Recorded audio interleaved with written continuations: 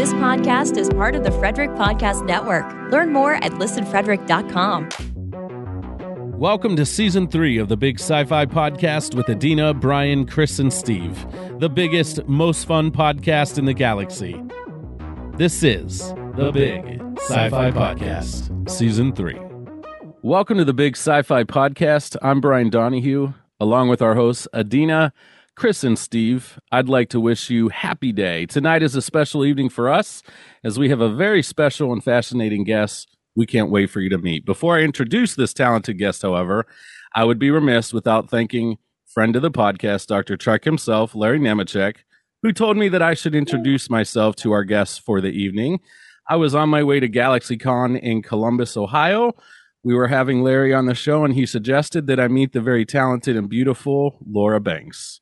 He mentioned that she was a part of a little film we all know and love. I think it's called something like Star Trek II, The Wrath of Khan. Woohoo! You guys heard of this?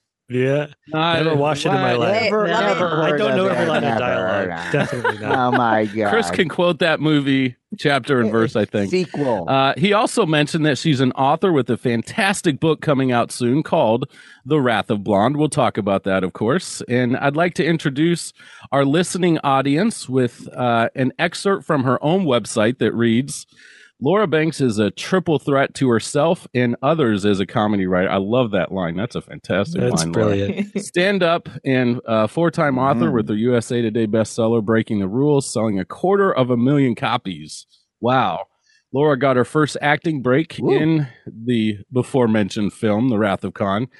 TV appearances as an author personality include ABC World News, Sci-Fi Prime, Netflix, Comedy Central, USA Today, Fox News, MSNBC, Good Day LA, Good Day New York, TYRA, VH1, and The Rosie O'Donnell Show. Let me breathe for a second. That's impressive. There's so much more, but ladies and gentlemen, boys and girls, it's my pleasure to introduce to you Laura Banks. Thanks for being on the show, Laura. Woohoo. Hey, thanks for having me. I'm so amazing. It's so cool. Yes. So, Wow. And so modest too. well, it was really cool meeting you at GalaxyCon, and what was cool about it was, number one, just being able to drop Larry's name so that there was some, because he's a pretty cool guy, and then to meet you, and you're just so down to earth and just like, you're just nice and lovely. Well, and, I'm a Midwesterner. Midwesterners are traditionally not only nice but funny. You know, Dave Letterman and Carson. Some of your better comics are from there, and I think good comedy is kind of coming from a real place and down to earth like that. But thank you, Brian. I found you to be down to earth as well. Thank you very much. I appreciate that so much. Oh, he is actually. Oh, man. Yes, I am in my basement office. This is the only place in the house my wife lets me hang up stuff like this. Right. Everything else is all like really nice decorate. This is my space here, so I get to keep this. I've actually got a funny story about the Shatner painting behind me. If I can do that real quick, is my sister got that for me for Christmas years ago. It's he actually painted by a local artist here in the Canton, Ohio area. And I was living in Utah at the time, so I had to travel with it back to Utah, which was a very good conversation starter in the airport and on the plane, because I was holding it like it was my baby child or something. And the only place in the house, though, my wife would let me hang it as she walked through the house, not there, was in our bedroom right next to the bathroom.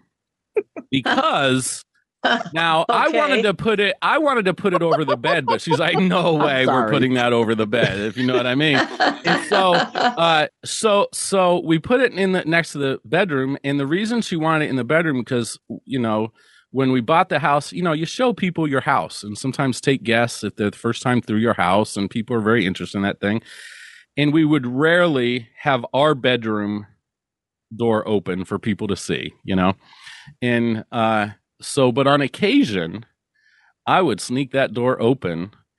And it's not that I would show people our master bedroom, but that picture was visible straight through.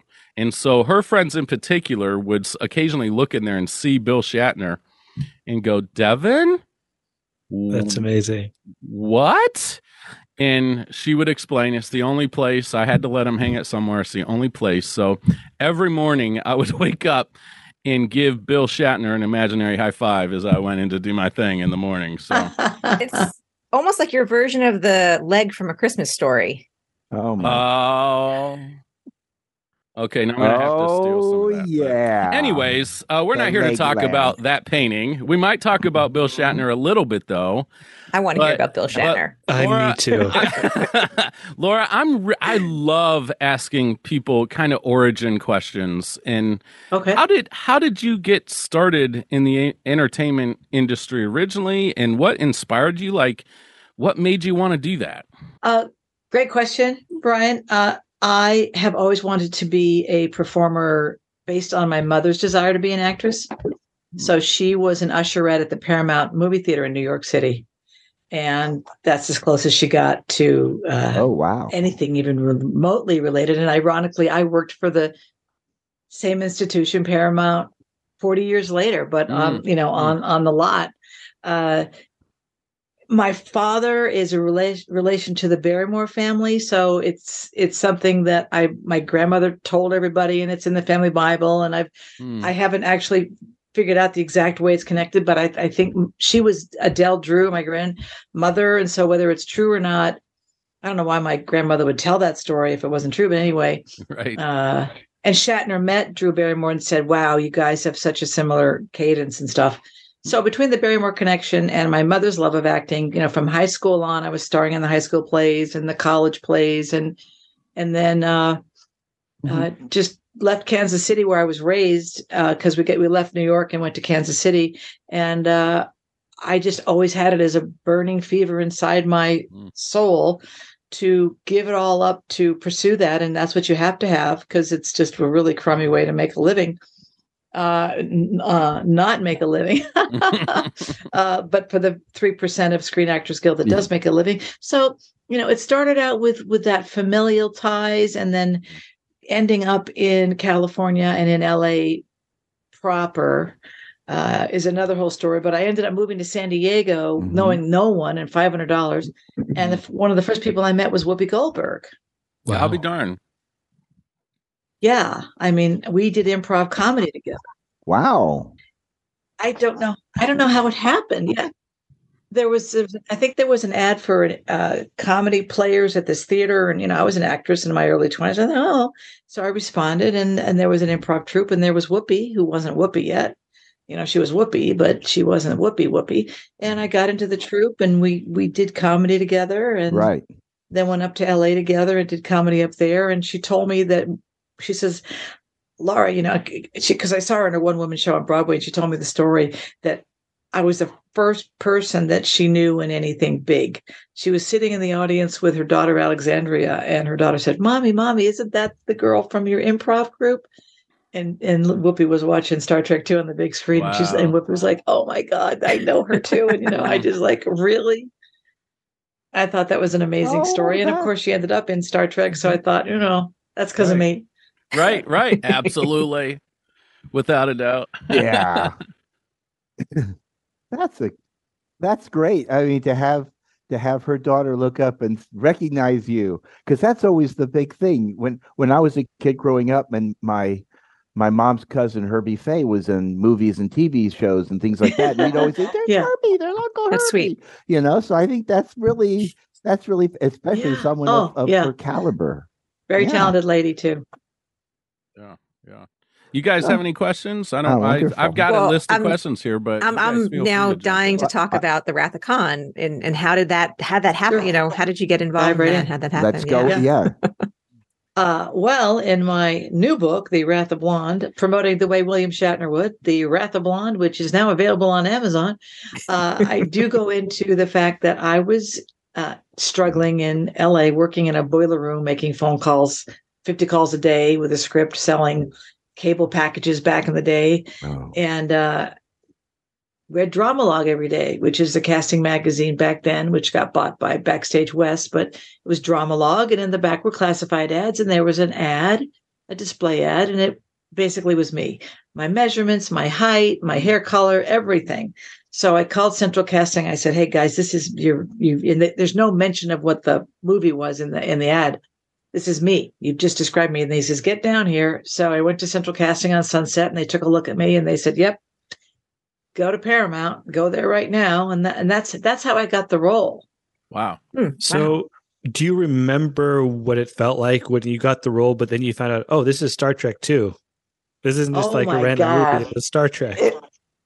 Well, first of all, a girl from Kansas and California who's done nothing, who's back in the boiler room, and my boss from the front of the room says, "Lara Bangs." He didn't get my name right. He goes, "Lara Bangs, you have a phone call up in the front here. Make it quick." So I'm like, "Oh, okay." I'm not thinking anything about it. I didn't know whether I got in the role yet or not. And I call and I pick up the phone and they go, "Yeah, this is Central Casting. You've been cast. You need in a film." They still didn't tell me what it was because everything was so hush hush. "You report to Paramount Pictures tomorrow. Can you quit your job? Can you work for a month?" I was like, "I think so." So I hung up the phone. I was like, and it was like just seen out of without knowing.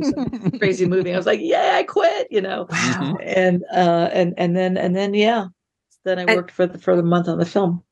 And without knowing what it was, and like a month of work is enough to do. Yeah. And I meet Nick Meyer. I meet Nick before getting cast. I met him as part of the process of going over there the first time, and then went back to work. And I called. It looked kind of funny. I thought it looked very, metal everywhere and bridges. And I was not a fan of Star Trek at the time to recognize. Right. You answered the question. Thank you. Yeah. Now, had I seen the bridge, which was not visible to me where I was being walked through the different corridors, I would have recognized the bridge of the Reliant, which was the bridge of the Enterprise remixed and remade and then blown up. Right. I just thought it was. I was so new to movies, and I was so scared that I couldn't make sense of what it was or what they do in Hollywood. I was trembling and frightened the entire time.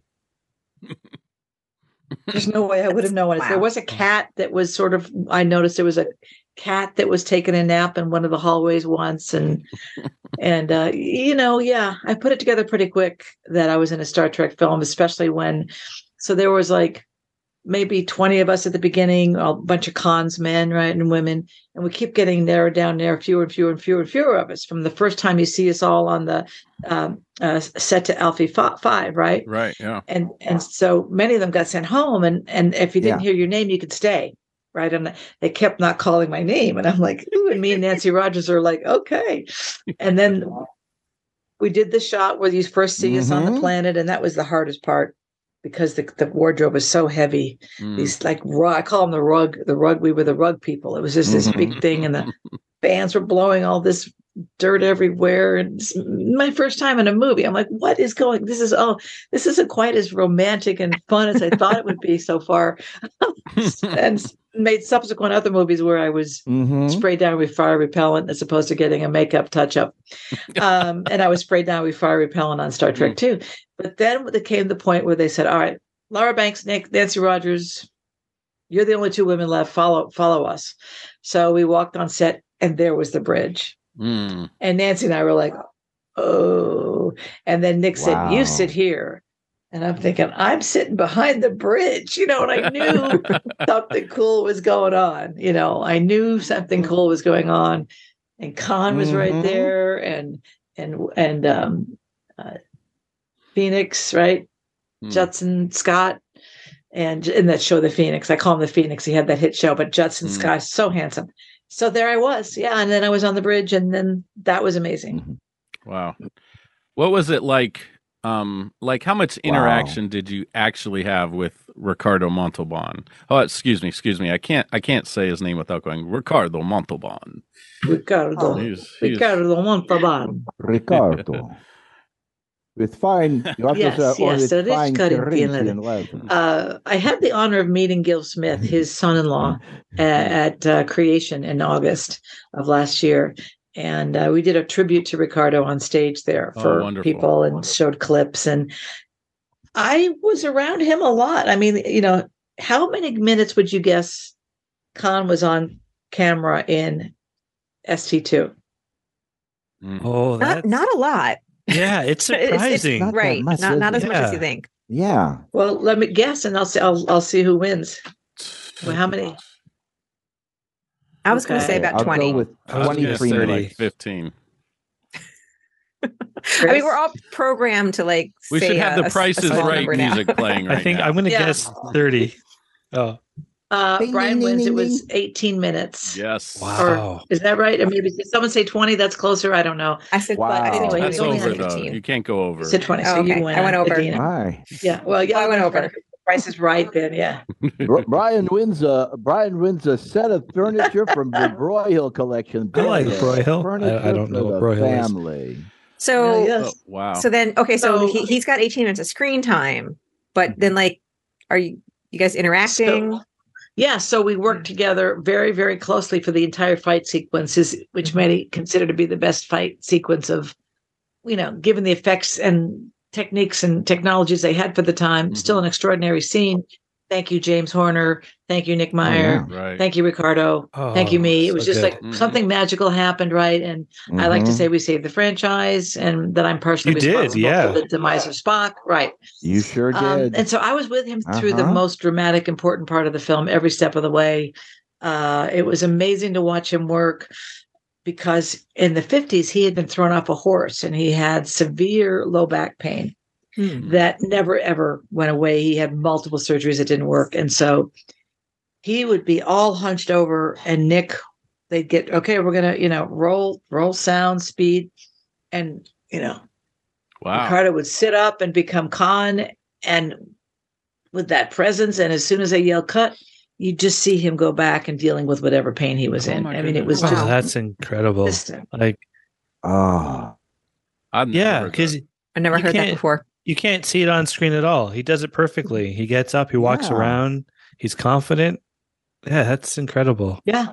And when we've been hit, right, and they put the gel substance on his face, which was a very unique makeup technique to the day, because we were working on a shoestring, which is why I did not get a credit, and I did not get my one line course plot to intercept Enterprise ready, sir, which was my line in it. And wait, that line is in there. Wait a minute. You said you hear me in a voiceover say course plot to intercept Enterprise ready, sir. And that's me. Nope. And myself and Judson did not get a credit. They had to pay a fine. I was not even in the union, and there were all kinds of problems with it. I saw Nick struggling with not able to give me that credit. But I don't know where I was going with this, but yeah. Oh, because of you said it was a shoestring budget because you're dealing with the latex the gel they makeup put together this jelly to make this jiggly jelly like gelatinous kind of substance, which came out looking incredible, like burnt flesh that was shiny and I mean just incredible, and it was all over the eye. He'd sit for hours in the chair, of course, early in the morning to get ready, and then he would come in and. He was always in character, so it wasn't like you could chat this guy up, And the scene where we're hit, right? He's got to come around me, and then there's just a shot where he says, "There you are," right? That's like I'm in that shot with him as the two of us. There you are, and then he's got to come around the front, and now he's rolling on the ground with a bad back. They've had to pad the back of the bridge console so he can lean against that and take after take on the floor, leaning against. And I learned so much about discipline and pain management from watching this guy. It was because this role was very important to him. Oh, yeah. They could not film. His regret was he wasn't able to work with the crew of the Enterprise more in person, but his Fantasy Island taping conflicted with the making of Star Trek II. But yeah, he was always in character on in between takes. And of course, he had a director's chair that said Ricardo Montalban, and I'm 20-something girl from Kansas. I don't know better. And I'm like, well, I'm kind of tired. Oh, there's a chair over there. So I go and I'm sitting in the chair. I'm like, oh, this is a nice chair. Great. I'll sit here for a while. And then people are kind of looking at me. No one's saying anything. And Ricardo comes by and he goes, "It is fine. You can go ahead and sit there. How is your day going?" I never sat in that chair again, though, because I looked at the back and it said Ricardo on it. And that was a fun story to tell how I sat in his chair and we almost died. A light fell out of the sky onto us and missed us by about 2 feet. Wow. Which would have set the movie back a little bit. Yeah. One of the keg likes, one of the big keg likes that. Yeah, that almost just stopped production there. I guess the most memorable moments and thoughts I have about working with him there in that history of that moment, not knowing we were making history. He had the 2 gloves on at the beginning, and I saw him between takes make the choice of taking one of the gloves off. I can't remember if it was right or left. And Nick Meyer and Ricardo had an interesting communication, and Ricardo welcomed his directing. And apparently in rehearsals, Ricardo was a little over the top of it. And Nick kind of gave him some ideas, and Ricardo was very grateful. But also Ricardo at that point had done a lot more film work than Nick had ever directed. So it was a real give and take. And I felt it was a real intuitive relationship. And so Nicholas watched Ricardo take this one glove off, and all the costuming was just so beautiful. It had the silver metal sewed into it and stuff. And he takes it off, and I saw him like gingerly, like treat it like a pet. And I'm thinking, hey, I'm supposed to be the pet. Anyway, so he takes the glove off, and Nick's watching him do this whole thing. And Ricardo looks at Nick, and Nick looks at him. And it's just like, okay, all right, you're making that choice now. And that was a lot of what would happen, is they would not even have a lot of dialogue, but they do a lot of eye contacting and looking, because I think Nick knew that Ricardo was in character and didn't want to have some stupid dialogue with him. He would just go up to his face and check in, and maybe have we couldn't hear what the directing was. He'd go right over and talk real quietly. And then I think it was, he just wanted to show his vulnerability. He didn't want to be gloved. He wanted to have that hand out to express itself and be real. Yeah. So he thought the glove was the pet. We thought you were the pet. I thought the little creature was the pet. Yeah, like on set, exactly. The earwigs. I was there for that. That was amazing. They built the 6-foot ear to make that whole thing film correctly after. There's a book coming out this year that Paramount Pictures published, which isn't easy to say, on the making of Star Trek II. And I am in that. And the wardrobe that they had for me, the first drawings are in that. Cool. And they go into a lot of the making of the film. John Tenuto, who wrote that, is a scholar on Star Trek II at a university. And so that was a real great thing. And they talked about so many elements, but of course, those earwigs were pretty creepy, weren't they? Yeah, they used to freak me out. They definitely gave me some nightmares. They still freak people out. I think they've left people traumatized to this day. Yes. Yep. I know people that will not watch that film because of that. They acknowledge the greatness of the film, but they don't. They say, they're like, that is, I think in history, a lot of people remember that and just. Exactly. Very interesting. So we I'm sorry. I was going to say, when we had our conversation about Wrath of Khan, we brought up the fact that there is the small creature, the earwig. And always when we were kids growing up, the story was that they crawled in your ear. So it was so the realism in that scene was really affected people. They're like, we know what that means. We know what that's supposed to mean. Well, and that scene, of course, took place in the trailer that they found us on. I call it I would say Seti Alpha, or it's Alpha Seti Alpha 5, right? Seti Alpha 5. Seti Alpha 5. This is Seti Alpha 5. Seti Khan.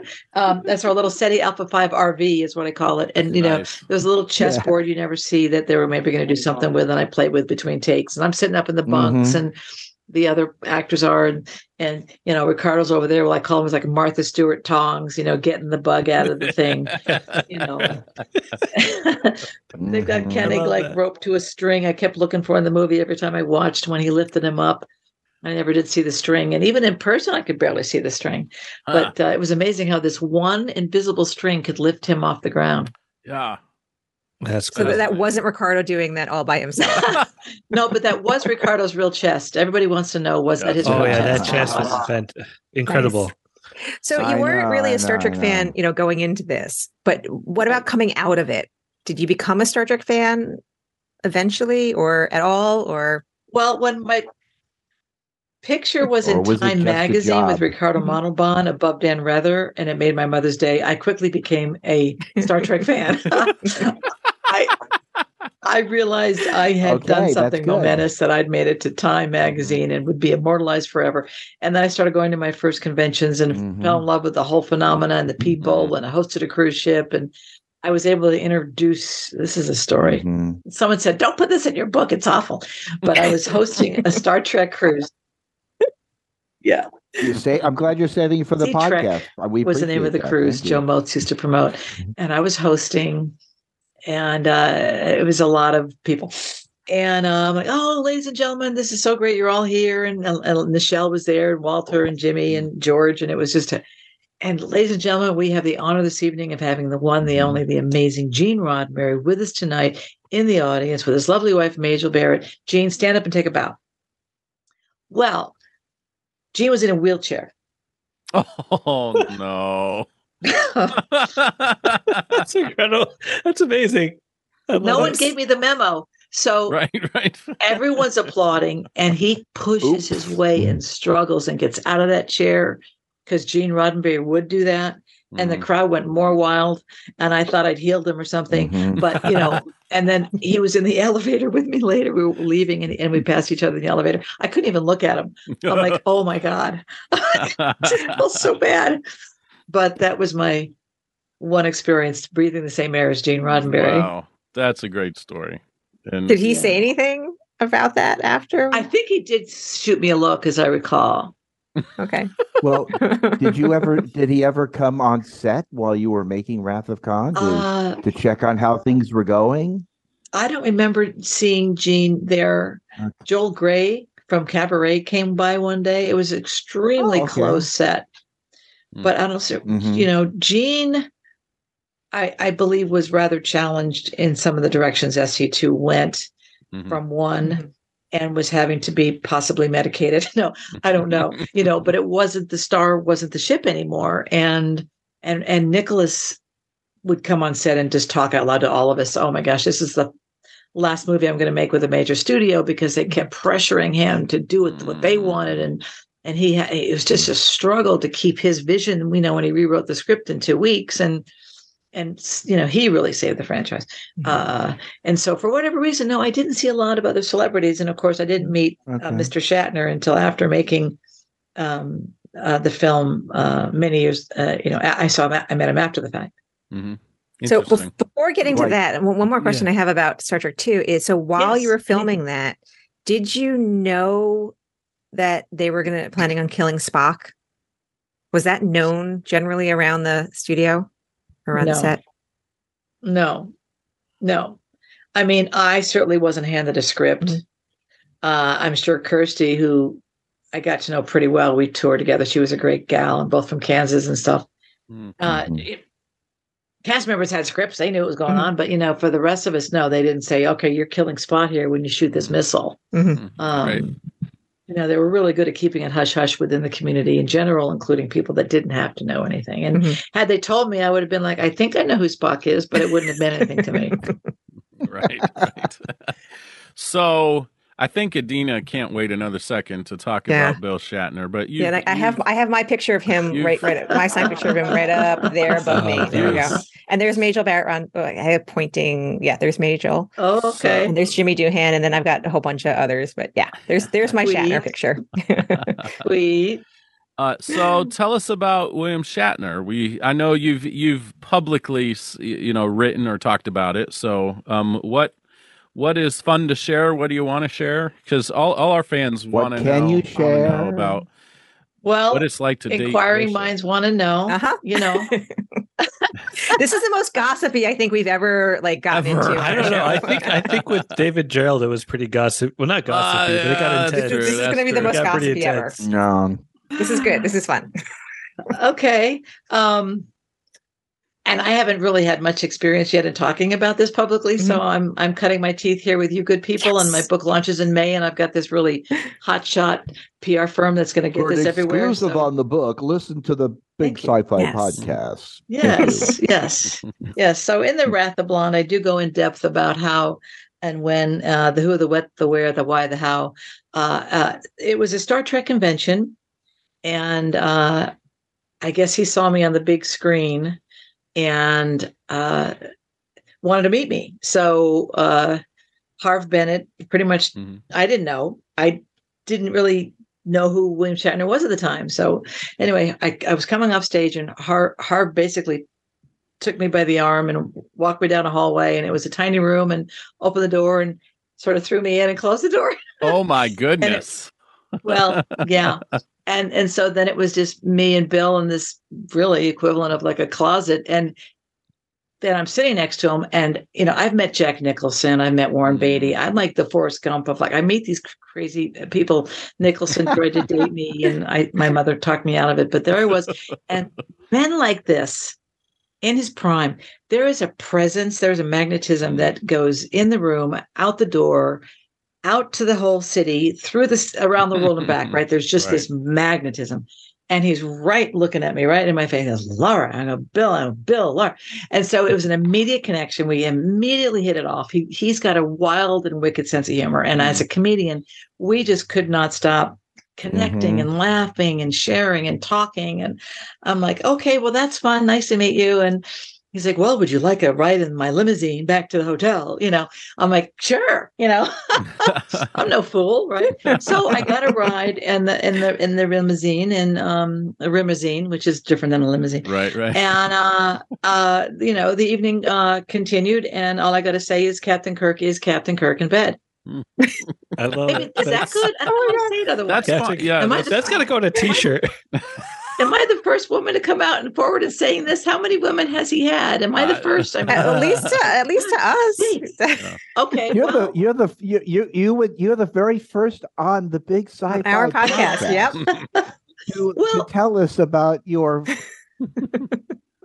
friendship with Bill. Yeah, you know, I mean, and then we kind of saw each other for like 4 months after that, 4 or 5 months, and I actually stopped seeing him. I kind of called it quits because I really didn't see it going anywhere, because I couldn't have been the only girl, but he did make me feel special, and we were friends as much as anything. And I can only just speak highly of him because he was just such a gracious, funny, kind, generous man to me. But you know, and he is just pure energy, Adina. He is just pure. He's really that guy. He's passionate about life and love and sensuality and words and poetry and music and life. I mean, you know, and it reflects in my book how much I respect him, in spite of the fact that I was, you know, 26 years his junior at the time. And some might say, well, did he take advantage? You know, the whole Me Too. And I say, no. I said, I chose it. I always make a joke. Well, I won't go there, but I'm so very fortunate to still be his friend. He was on my podcast about a year and a half ago, and I interviewed him for about 35 minutes. Oh, wow. He got me on Creation. He got me a table there. You know, yeah, he's still looking out for me, and we're still friends. I don't know how he's going to feel after the book comes out. Does he know? Does he know that you wrote about him in it? Let's put it this way. I haven't put it in front of him. Okay. To approve, because it's my right to write it, because it's what happened. It's your story. You know, to tell. But it's really not a whole lot about him. It's really a lot about the making of the movie and other movies I've made. Right. But it just speaks so highly of him, and it really makes him the captain in real life. He really, in my mind, really, it could have been the only Kirk, could have been the only, could have been an only choice, really, to be and to create that iconic kind of character, because he is that man in real life. Yeah. Wow. So I want to say something about that whole concept of dating an older guy, especially when you're, you know, like in that 20-ish year gap, because when I was in my 20s, I tended to date some older men too. There's just something, especially at that age, about men in their 40s, late 40s. That's just like that's a great age. It takes us that long to reach a woman's maturity at 20. It takes a man 40 years to reach that, I think. Something along those something to look forward to. I'm excited. I agree, but he was in his 50s, actually. Oh, okay, but still. But he didn't look it. He was William Shatner. He, you know, he had all that money and he's probably got skincare and God knows. And back then it was like, even the hair growth stuff he was doing or whatever, I didn't see anything. I didn't see plugs or anything. You know, it was all like, look pretty realistic, you know. And he didn't seem to be like an older guy to me. He just seemed highly charismatic and very, very charming. Right. That's exactly it. And so I would say late 40s, early 50s is all the same swirl. But it was fun to go to restaurants with him because all the people in the back kitchen would come out and staring, and the whole restaurant was staring, and you could feel everybody wanted to come over and like I'm out with him, you know, and they were like wanted to come over, but he had this way of pulling me into talking with me so that nobody would want to interrupt. There must be maybe a trick that famous people do where like, if they look like I'm whispering and you're in close and I'm in close, they won't come over. And it worked. Nobody came over for an autograph. And, you know, they always say, you know, Bill wasn't nice to some people. I never saw him once be unnice to anybody, you know. Once I was at his house visiting and I went out the back and my car was parked off property behind a gate. And he kind of forgot to tell me that the Dobermans were in the yard. So I got chased down his driveway by a couple of Dobermans. It was right out of Ghostbusters. I was going to say from The Simpsons, release the hounds. And then sometimes he would be in my little white Dodge Colt and he'd be sitting in my little beat up car and we'd stop at a red light, and people would look over, they'd see him. He'd go, "Hey, how are you?" It's like, oh, I used to get such a kick out of that. Nice. That's great. Oh my goodness. No, he's, you know, considering, I mean, think of it, you know, he was in his 50s when you were dating him. He's in his 90s now. And he still has that remarkable level of energy that, you know, people in their 40s would be lucky to have in their 50s. And he's just an amazing individual that he's still, you know, he's so alive. And that's so what I think. And I talked about it in my podcast, and what is that? How do you do it? He said, you just keep everything is at one chapter, the next chapter, you keep engaged in whatever it is that turns you on, and you just don't stop, you know? It's amazing. I go to a convention, I'm exhausted. I see him at these conventions because I'm booked into a lot of the same ones he is. He'll go to like 3 conventions in a weekend. Wow. Yeah. I don't know. Are they giving him B12 shots? Is it cocaine? I don't know. Well, he's hysterical. I'll have what he's having. He's hysterical. Boundless on energy. Stage. He can come up with jokes like that. I mean, he is really fast. It's remarkable. It's just remarkable. No, I saw him at one convention, and him and Leonard Nimoy were on stage, and they were kibitzing like a couple old Jews because that's exactly what they are. Yeah. And it was hilarious. And they picked on each other and bit on each other. And it was just great stuff. And he just, you know, the two of them work together really well, but he just has hilarious. Man. For example, on my podcast, Your Hidden Power, I said, wow. I said, you know, we were lovers. Can I say that on this show? He goes, no. and then I go, oh my gosh, you know, I still dream about you. You're the one that got away. And it's true. He gets into my dreams. It's like, I think he's doing like shape shifting. And I go, you're the one that got away. And I would love to stay more connected to you or whatever. I was kind of making a play for him or something. And he goes, well, you know, you leave the plug in the water long enough and the shark might come around again or something. If you hear my podcast, he sort of says that. I just like, oh my God, it's so funny. He started talking about, you know, History Channel, the undiscovered and the unexplained, I guess it's called, and Stonehenge, and he's all into the whole phenomenon of mysteries and energies. He really is. I mean, his mind, it just Well, tell us. So that's fine. Tell us. I'm going to transition a little bit, if that's okay. Tell us about your stand-up comedy and your improvisation, and that stuff is fascinating. And I think I don't know anybody. There might be a few, I guess, but most people love comedy. They love a good stand-up routine because it does something to you.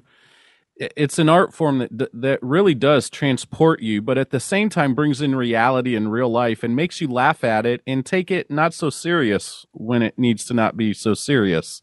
So tell us how you got into that and why. Brian, I'd love to go there. But Adina and I are going to continue to talk about William Shatner. Okay. Hey, let's do it. I'm good either way. I mean, these guys all have man crushes on him too. So. Oh yeah, of course. Okay. Do I like I admire him. What are you talking about? Okay. I admire them. All right. So publicly challenge people. We found the level of the room. We'd all sleep with him. So comedy. Season 3 Shatner, though, for me. Hopefully my husband is not listening to this. I still can't get over that you had his picture in your bedroom. You had a Lothario known for outer space, matings right in your actual bedroom. I don't know how many men would allow that. It's like, put him in the basement. It was better than the garage. I couldn't put Bill in my garage. That was the only other option. I needed him. Anyways. Comedy is an element of surprise, right? So what is the definition of comedy? It's a juxtaposition of thoughts. So, I've written 3 comedy books. And, it's like you have a thought and then you do a jump cut to another thought. And it's kind of unexpected. And it's a little more than that, because to try and find the word that actually has a funny sound to it, that relates enough to whoever this thing you just said, but doesn't really relate to it at all, to where people just literally have to have this expulsion of air in their gut, which we used to call the humors, or the 5 humors, which was like healing. So I've always believed that the actual physical act of laughing is a healing modality. And, it's a craft that one learns over many, many years of screwing up, Brian, for lack of a better word. A lot of flop sweat, a lot of missed opportunities on stage till you try and finally, to where you figure it out. Like Jim Gaffigan and I used to do a lot of open mics. And his career's done a little better than mine. Yeah, so it was Gaffigan and me, and Sarah Silverman was there. Sarah Silverman. And she was just starting out. She was just a baby, and she was taking notes, and she was so cute and so shy. And comedy has always fed me. I was it's so hard. I'm like, I don't know. Since I always loved being on stage, I could handle it. It just seemed like the hardest thing to do, which is why I wanted to do it. And so I finally passed at the Improv in New York and the Comedy Cellar in New York City. Those are the 2 hard clubs to pass at. And I had 7 minutes of material, which took me a couple of years to figure out. And mostly I like to riff with the audience. So my work with Whoopi and the Improv, I never really loved delivering jokes, right? I loved finding the moment. And that's another high wire that you walk that's so exhilarating. And when you get in that zone, it's like you're surfing. Like, the audience is with you. You're finding the who, what, where. And it's the listening is there between everyone. And it's gone. No one's recorded it. You'll never see it again. And it just, poof, beauty. It's just pure magic, magic. I first discovered a comedy club when I moved to San Diego, and I walked in, and I didn't know from a comedy club from Kansas City, but I walked into the Comedy Store La Jolla, and all I knew is that I was home. I just went, this is where I want to be. And I decided I was a comic because I've been doing improv, and I got up. They let me get up there, and I proceeded to flop in front of about 300 people with no act at all, no set. They shouldn't have let me go up there. And it took me 10 years to go back and do it again. Wow. Yeah. But you did. Have you ever watched The Marvelous Mrs. Maisel? Love it. That is the best show. Do you connect with that? Do you connect completely, with her entirely of Maisel?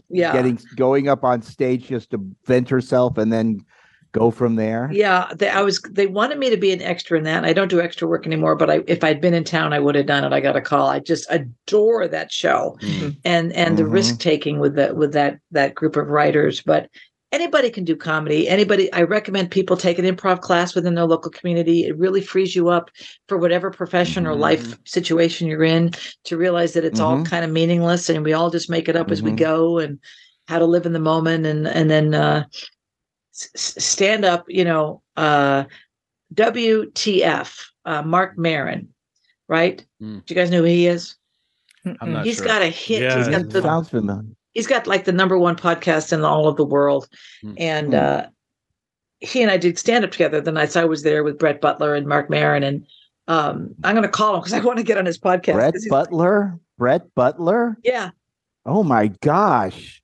I haven't heard her name for years. Yeah, Brett and I. Grace Under Fire. Oh, okay. I know who you're talking about now. Yes, okay. Yes. Oh my gosh. Okay. She's funny. Yeah. She got blacklisted, and she's been lounging somewhere down here in the South because she threw a Coke can at a director.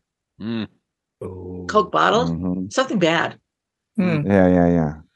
So she got barred. I was barred. Yeah, right. Right. Yeah. Now, I think that improvisational comedy is the most remarkable comedy. Whose Line Is It Anyway? Is one of the funniest shows on TV.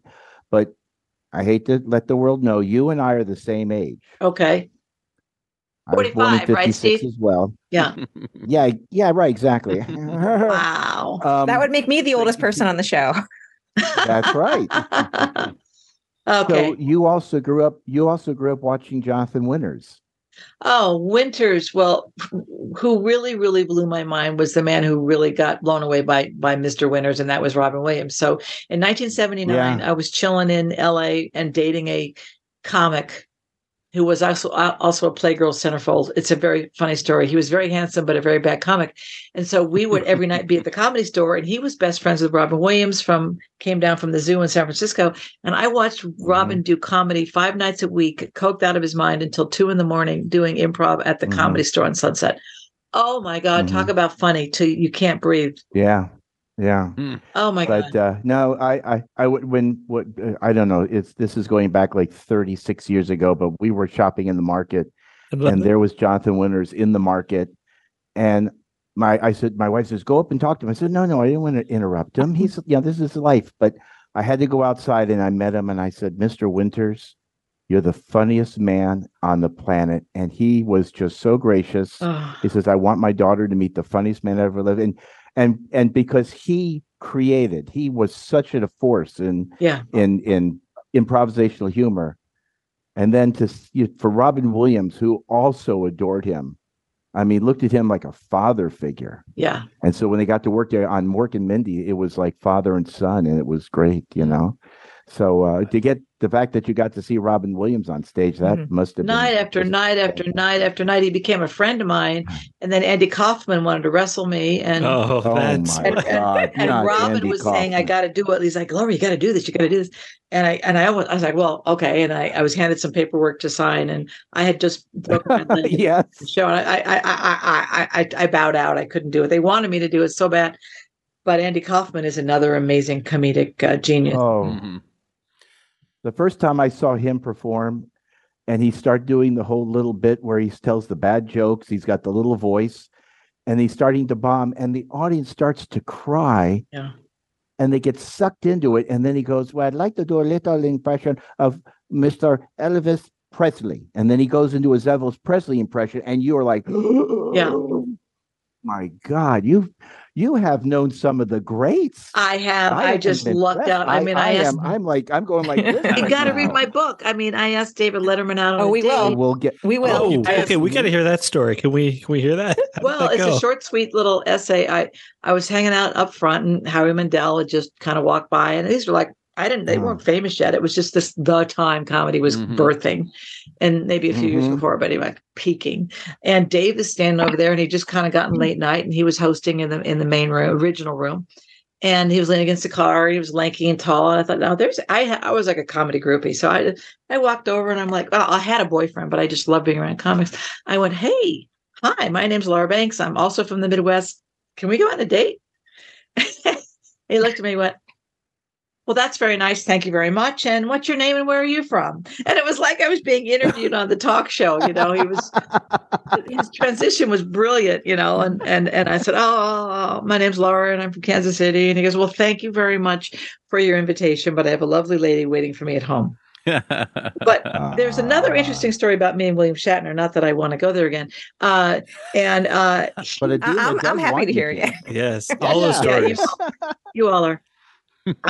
So we were both discovered by one of the same. We were born one day apart. We were both discovered by Roger Corman.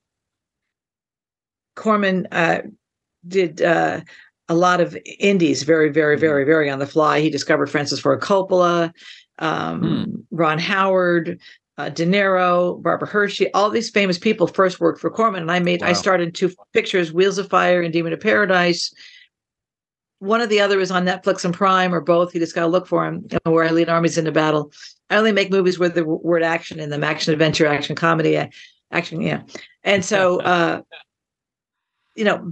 Bill cut his chops with Big Bertha, I should know the name, but it was with Angie Dickinson, who he also enjoy the company of. But yeah, he was discovered by Corman.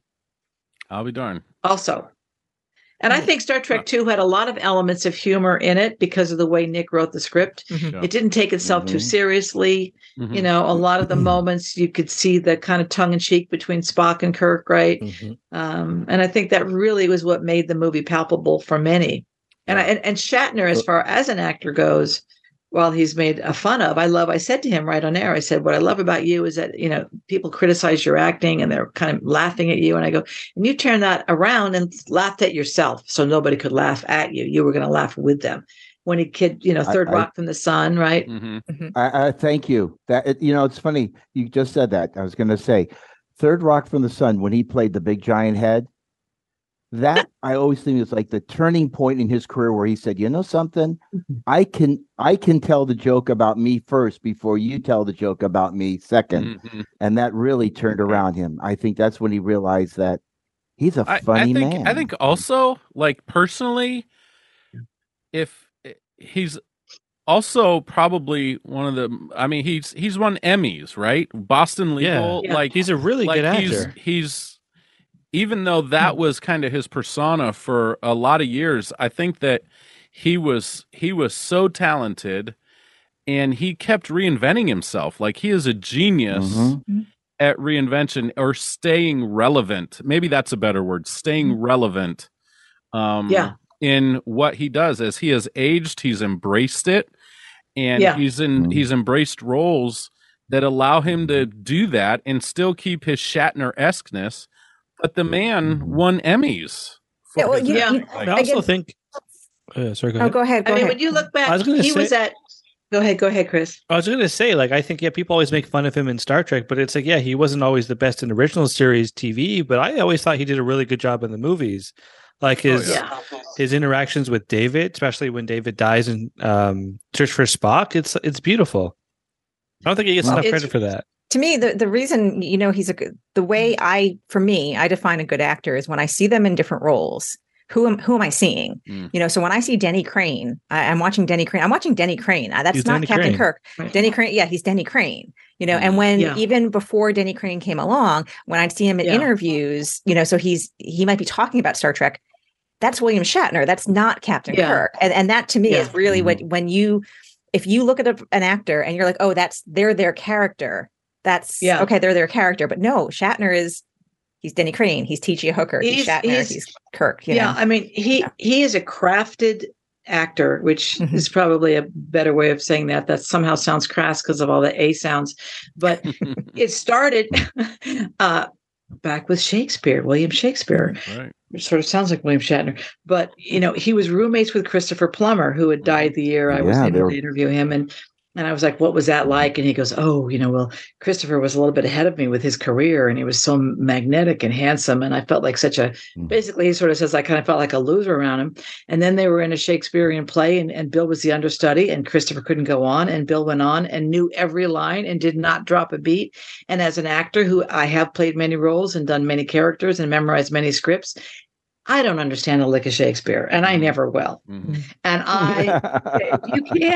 And you can go on like that in a heartbeat. You've got a raw talent for a number of things, right? Specifically being able to memorize your lines, which is often a very, very hard thing to do for many actors, which no one talks about, but that's going to limit their talent. But Bill must have had a photographic memory even back then to be so ready to go on when Christopher could not. Yeah, what's amazing to me is a number of Star Trek actors that really started in theater and Broadway and all that. I'm amazed at how many really came up from there, and that might be, you know, one of the reasons why they're so good. There's a great documentary somewhere along I forget where. I don't know if it was Netflix or Amazon, but where it's Christopher Plummer and William Shatner talking back and forth about their early days getting into acting in the Shakespeare stuff. It's worth the watch. It's fascinating.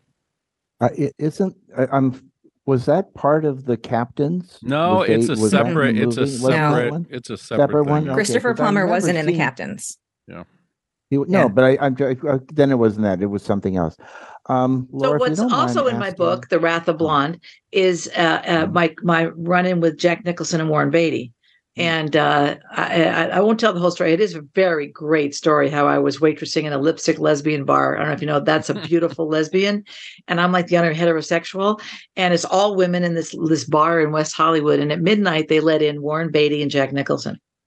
And Jack ended up connecting to the only heterosexual in the place. Anyway, we ended up like talking until like 1, 2 in the morning in my little car in the back. And Warren Beatty keeps coming out and asking him, "What are you doing? There's people inside." And Jack is like, "Oh, I'm entertaining this lovely lady here. We're having a great time." And I'm an actor and I'm interviewing him. Like, "So, you know, what's it like for you? What's your biggest challenge as an actor?" And he said something that I think reflects back to Bill or any good actor. If you have people like Leonard Nimoy to work off of, if you have the guy from Boston Legal, the other man. Oh, Renee. Or no. No. Oh gosh. David yes. Spader. David that's Spader. Name, right? Yes. If you have exceptional Nimoy, Spader kind of people working around you, your craft is only going to get better and better and better and better. Mm-hmm. And it reflects back what Jack Nicholson said to me when I asked him, you know, what was your biggest challenge so far? And he had just finished filming Terms of Endearment. And he said, it's when an actor can't play at the level I'm able to play. Now, Jack is one of the few that can get away with saying that. And you just go, "Oh, okay." You know, you don't go, "What an egomaniac." You just go, oh, okay, I get it. And I asked the same question of Richard Dreyfuss, who I met at GalaxyCon in October at dinner I was having with Richard Dreyfuss in the green room, which is why I go to GalaxyCon. Anyway, and I told him what Bill had said. I'm sorry, Jack had said, all these movie stars, I get them confused. I asked what Jack had said about it, and Richard said, "That's an interesting response that he had." He goes, "I see, I can understand that." You know, and instantly I'm imagining him in Jaws and the Close Encounters, and I'm looking at, I can't believe I'm talking to Mr. Dreyfuss. I couldn't call him Richard. And he goes, "Although I took a different approach." He goes, "I was always intent on bringing everyone up to a level where we could all work together." Like he saw that he could bring them up, whereas Jack saw it as some sort of impenetrable. People are or they aren't, or right. Yeah. Sorry, and just a quick thing. It's James Spader. I don't know why I was saying David Spader. That's well, okay. because Daniel, but he was there's David Spade, and then we all know Spader from Stargate, and his name was Daniel. Yeah, so Daniel it all Jackson. like blends together. Okay. It blends together. Richard Dreyfuss. In the film he was in, Mr. Holland's Opus. Oh my God! I asked him his favorite movie. He said that was it. Was it real? Oh, that's fascinating. I watched that film when I was a young teenager, and at that point in time in my life, I knew nothing of what I really wanted to do. And watching the end of that film and the joy of the music he produced for his son set my life on a trajectory. And I went in the bathroom, I bawled my eyes out, and I said, "That's what I want to do with my life somehow, some Brian's way." our music guy. And he is our music man. And so that his film it inspired me, and probably inspired a lot of other composers, musicians, and people, maybe all kinds of professions, just to see the joy of that moment. The way that film ended was just beautiful. But I think, and in the green room, Bill Shatner was sitting over on one side here, and Richard was there, and I was sort of hanging out with Bill and one of the organizers, and Richard comes walking over, and they see each other, and Bill motions for Richard to sit down, and Richard did not accept the offer to sit next to Bill, and I think it had to do with where Bill sort of positions himself in these green rooms, and I just think it's adorable. He's out with everybody, he doesn't care, and he's always on his phone. Is that I felt like Richard didn't want to, invade his space. Like he's the king here, king of the hill. I didn't feel he was not accepting the offer. He was just saying, "No, you're William Shatner, and this is your." That's Richard Dreyfuss. Right. I know. You know what though, Laura? At GalaxyCon, I was there with my buddy Todd, and shout out to Todd. And I watched Richard Dreyfuss. Now, I did not do the autograph thing. I got the pictures with the Next Gen crew and with Bill Shatner, and which was a lot of fun. But I watched Richard Dreyfuss, and he seemed to genuinely be enjoying every interaction with the fans. Oh yeah. He had a smile on, from the youngest to the oldest. He had what just to me looked like such a genuine smile and enjoyment of the people. It was the same way in the green room. I saw him and he was getting food off the table, and I mentioned to his wife that we knew someone in common, and I wanted to say hi. She said, "Oh, just go. He's really approachable." So he's leaning over to get a piece of celery or something, and I get into just enough of his facial view, and I can get he's comical and light, and he's not going to be insulted by anything. Mm-hmm. So I pull out a line from Goodbye Girl, and I go, "I don't like the panties drying on the line." The best line in the movie. Yeah. The best line in the film. He looks up. Oh, that's great. He looks up at me, and there's a minute, and I'm like, "Oh shoot, is he going to be?" And then he goes, I'm like, "Oh, thank God." That's great. Like, oh. Yeah. All right. Yeah. Laura, can I ask you a few questions or a question? Yeah. What was it like working with Roger Corman? Because a kid like myself who grew up watching bad science fiction films, and he made some of the worst but most memorable B-rated films. I mean, Little Shop of Horrors would not exist if it wasn't for Roger Corman, and he created that.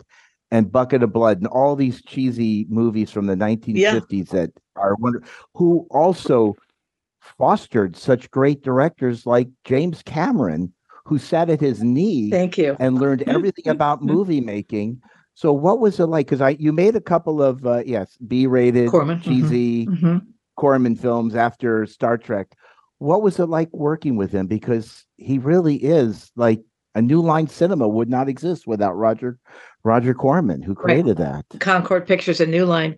When I first auditioned for Wheels of Fire, which I starred in, which was a post-apocalyptic world gone mad, and I was a headhunter, there was just like a sea of 6-foot blondes, trying out for the part. And I go into a room and Roger's sitting there and a few other people, and I deliver my lines. And, I didn't have my hopes up. I didn't have my hopes up down. I didn't know. I didn't know what was going on. And he was a very, like a librarian. He was a very reserved, soft-spoken businessman, essentially, because the way he managed money, like Clint Eastwood studied him to bring in 17 films under budget. A lot of filmmakers studied him because of how he could come in under budget. And so it was a brief interaction there. And then I got the contract, and my boyfriend at the time went to the signing, and he had all these nudity, no stipulations. And Roger was very patient with a lot of silly things that we were asking. Just very gracious guy, very amazing guy. Lesser known fact that's in my book. I'm not giving away all the secrets. You'll still have to buy the book. Oh, we're still reading the book. Don't worry. We're absolutely reading the book. So yes. the role of the navigator of the USS Reliant was not supposed to be me initially. A very tragic situation woman was supposed to have that role. And her name was Lana Clarkson. Do you guys know who that is? Yes, that name is familiar. No, I don't know. Lana Clarkson, wait a minute. While you think of that, I've got to plug in my phone. My computer's going to die, so I'm going to do that. So Lana Clarkson. So in my wardrobe, it said Lana. And of course, my name's Laura. And Lana also read for Wheels of Fire, the role of Stinger that I got. Lana Clarkson is the unfortunate woman that was killed by Phil Spector. That's right. Reading that now. Yeah. Oh, I thought so. She was shot by. Oh, yeah. That's terrible. Yeah, and she was supposed to navigate the Reliant, but she went home for Christmas, and I got the part. Wow. I don't think she knew if she had known the size of the film. Like, they didn't even tell her. She, they cast her in that. With me, I just lucked out, God. Right place, right time. But they had cast Lana because by then she'd done Deathstalker and a few other big movies where she was the star. Wow. And they probably were going to give her that line, but they couldn't give it to me because I wasn't even in the union, even though to use me in Star Trek II, they had to pay a fine to Screen Extras Guild because I wasn't even in the... Nicholas Meyer was reprimanded and told you have to get rid of Laura Banks because she's not in the union. And wow. And he paid a fine to use me. And I said one day, I said to Nick, I said, I'm going to talk to him when I meet him in Atlanta about this. But he told me, he goes, no, Laura, it's not just your look, it was your acting. And so if you're ever an extra in a movie, always be acting even in the background, because when they said action, I was engaged, I was reacting. And one time he yelled cut. Well, they don't really yell it, but he said cut. And we were in the trailer. And the first thing he said after a cut with Ricardo and everyone there. He said, "Good work, Laura." I was like, "What?" That's nice. I was like, "Wow," because I was, by then I was a real actress. He first thing he asked me, he goes, "You are an actress, right?" I go, "Oh yeah," because some extras are just professional extras. Yeah. They're not real actors. And Nancy Rogers, who everyone would like to meet, who was in it with me, right? The other girl in the famous photograph. She's a professional extra. She doesn't want to know about any of these. It's too bad because I can't find her. I mean, it'd be great if Nancy and I could show up with a couple of cons crew. Oh, that'd be right. I got one guy I'm talking to maybe that might come from the crew or trying to find. I sort of have a location scout on about it, but yeah. So that was Lana. It was kind of a sad story, but wow. Oh, that is it's terrible, and she oh, and Yeah. Phil Spector is still sitting in. No, he passed dead. away, didn't he? He's dead. Yeah, Yeah. him and his wigs are gone now. Well, Yeah, I mean Hollywood. You don't want to. It's a town that will chew you up, spit you out. Fortunately, I didn't get sucked into anything too horrible. I mean, in my book, I do talk about some exploitation and situations that I survived. Fortunately, I didn't get pulled into the system too badly. And after Star Trek II, I think I had a bar of what I wanted to do and what my life would look like. I think it really set the pace for a lot of other elements in my life. Wow. Because it was such an amazing experience. Well, Laura, we are so pleased that you have survived everything and you continue to thrive. And we're looking forward to reading your book. And for more than just the Shatner thing, Adina. I don't need this chapter. I don't need that chapter. Okay, no, I'm going to read the whole. I'm interested in the whole book. I read a lot, and I love to read, and I love books. Yes, it's a lot about comedy. The many I love comedy. Different people I met along the way in the prime of the whole comedy scene, and Wheels of Fire, and what it was like to shoot a movie in the Philippines and run across burning bridges and be sucked into the ground by small people, albinos. I think that's the PC term for now. Midgets is small people. That's cool. Thank you. Yeah, the whole PC thing has put a lid on what a comic can do, unfortunately, these days. But George Carlin days are behind us. But love George Carlin. It's been a real pleasure with being all you guys. Really, just a great party happening here. And and trust you, we've enjoyed our improvisational comedy with you tonight because we are unscripted and we just go with the flow, and that's what great comedy is. Yes, unscripted and going with the flow. Are we a comedy show now? We're the big sci-fi comedy podcast. We were. What are you guys talking about? Right. Yeah. So next guest. So Carrot Top. Yeah. So everything's unscripted except for this next bit I'm about to read. Thank you for being on the show, Laura. We've had a blast talking with you, and we really appreciate your time with us, truly. We wish you the best of luck in all your endeavors. Make sure you visit laurabanks.com to learn more about her and to purchase her books. Also, check out Amazon for that as well. Check out her IMDb and search her up on Memory Alpha. She's got a really nice write-up there, the Star Trek's version of Wikipedia, only much more reliable and accurate, I might add. If you'd like to learn more about us here at the Big Sci-Fi Podcast, find us on Instagram, YouTube, and Facebook. Make sure to follow, like, and subscribe. While you're at it, tell all your friends about this podcast and help introduce us to brand new listeners by writing a review. We hope you've had a great time this evening. Until next time, for Adina, Chris, and Steve, I'm Brian Donahue. Thank you for listening to the podcast that's not afraid to go where few have gone before. The Big Sci-Fi Podcast.